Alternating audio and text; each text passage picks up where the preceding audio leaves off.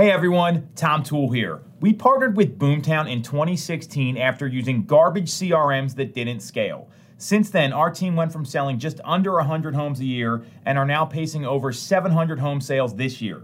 There is no way to build your business in a sustainable and repeatable way without a CRM like Boomtown. To check out Boomtown and see how you can score $750 in free digital advertising, visit boomtownroi.com/5am call. That's boomtownroi.com/5am call. Good morning, 5 a.m. friends.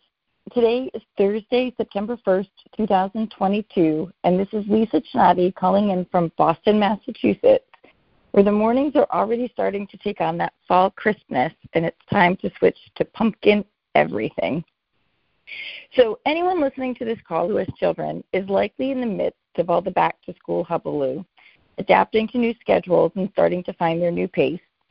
For some of us, that will mean slowing down a bit so that we can better attend to the delicate balancing act of being parent, chef, chauffeur, tutor, and a litany of other roles. While for others of us, the change in schedules will mean that we're able to pour more time into work and grind it out for a few months. And even if you don't have kids, you're probably adapting to some changes as well.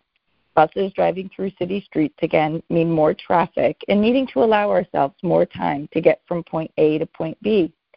Many of our clients will also be swapping their availability to do things like seeing homes, also forcing us to change our schedules a bit. That being said, aside from schedule changes and the unofficial start of fall in New England, the other thing that I always think of when I think of school starting is Dr. Seuss. Now, I know I've mentioned him in prior calls, but I am fascinated not just by Dr. Seuss himself, but also by the company, or more appropriately, the empire that has been built around him and his persona. Some of my first memories of learning come from Dr. Seuss books, including Dr. Seuss's ABC book. And ironically, some of my bigger business lessons have come from Dr. Seuss Enterprises and the woman who leads that organization, a woman named Susan Brandt. Honestly, I'm always surprised that Brandt doesn't get more publicity and recognition for her accomplishments.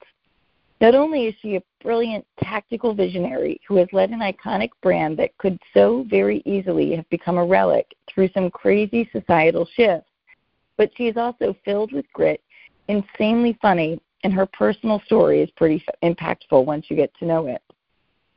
Brandt started working at Dr. Seuss Enterprises in 1998. This was after an early career working in the wine industry and then moving into hospitality, where Brandt was actively involved in the opening of the Miraval Resort in Arizona. She was ready for a change and applied for a job at Seuss Enterprises. She didn't hear back on her application, and a few weeks after having submitted her resume, she read in the newspaper that Jim Carrey had accepted the role of playing the Grinch in one of Seuss's classics.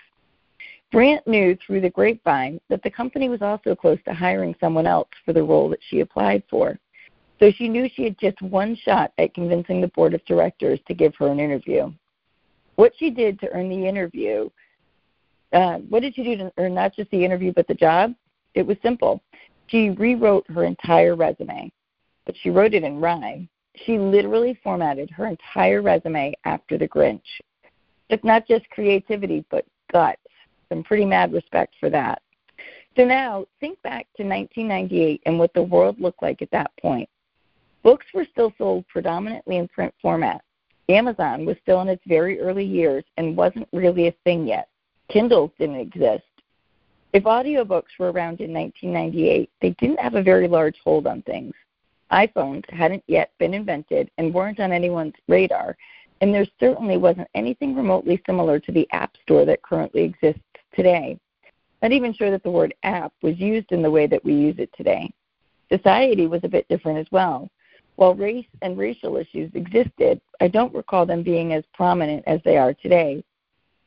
At that point in time, Dr. Seuss books were childhood classics. The product, the actual books, were relatively unchanged from the product that Dr. Seuss himself created back in the 1930s. Now, stop and take a moment and think about what the Dr. Seuss empire has become. 1 year after joining Dr. Seuss Enterprises, a deal was inked between Universal Studios and Seuss to move from simply producing Seuss-themed movies to opening a Seuss-themed amusement park within Universal Studios in Orlando. Brant had to navigate the marketplace move from simple hardcover or softcover books to ebooks and audiobooks, leading the charge to helping such childhood classics keep the special features that make them so uniquely Seuss. Brant also had to navigate the marketplace demands for more variety within print books. Think board books for toddlers, sound books for preschoolers, and activity books for kindergartners, while still maintaining the brand. Brant has also led the charge to have Dr. Seuss Enterprises build apps and to establish strategic partnerships with companies like Netflix, Warner Brothers, PBS, Gatorade, and the U.S. Women's Soccer Association.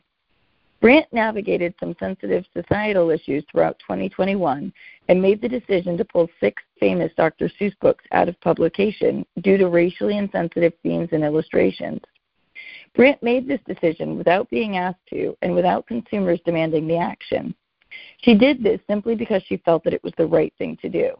There was a huge risk in this decision that could have negative impact on the company financials.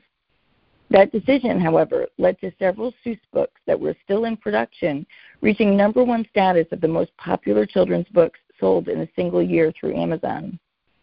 The public stepped up to support the company, launching Dr. Seuss Enterprises into having their most profitable year ever in 2021. In 2022, Dr. Seuss Enterprises even jumped into the NFT market with their product Seussibles, once again pivoting to stay ahead of the trends and keeping themselves relevant. If you stop to think about the incredible leadership skills, vision, and capacity for taking some calculated risks that Brant must possess in order to navigate this and achieve something that many other publishing companies could only dream of, I bet you'll be as in awe of her skills and talents as I am. The list of publishing companies that has gone out of business since 2000 is not small, and there are some pretty big names on that list, including Funk & Wagnalls, Topps Comics, and Regan Books. I often wonder how Brant has flown so far below the radar of CEOs that deserve massive recognition for their accomplishments. Now, what I'll challenge you to think about is the correlations between the print and publishing industry and what we know is happening within the real estate industry. Real estate sales will never go away. People will always want to buy a home through the traditional channels and in the traditional ways, just as people, like myself, will always want to read a book in print form. But there will be others who will want to buy real estate in different ways. Think audiobooks or ebooks. Profits from traditional real estate sales will decrease, just as profits from print book sales decreased. I believe that we will always be able to earn a decent living through traditional sales if we play our cards right. Just like print books, I do not believe that the public will ever want to eliminate what we do. Commission compression, however, will continue due to market pressures, just like Amazon created market pressures in the print sector. Legacies will be created by those who will be able to adapt, recognize the opportunities, and take advantage of them.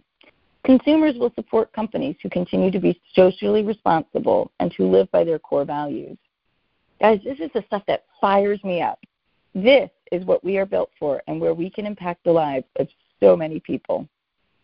Forbes magazine interviewed Brant in 2019, and my favorite quote from that interview was the very last quote in the article, and that's how I'm going to end today's call. Brant said, "I hope that we can continue to create this legacy so that generation upon generation can enjoy the genius of Dr. Seuss.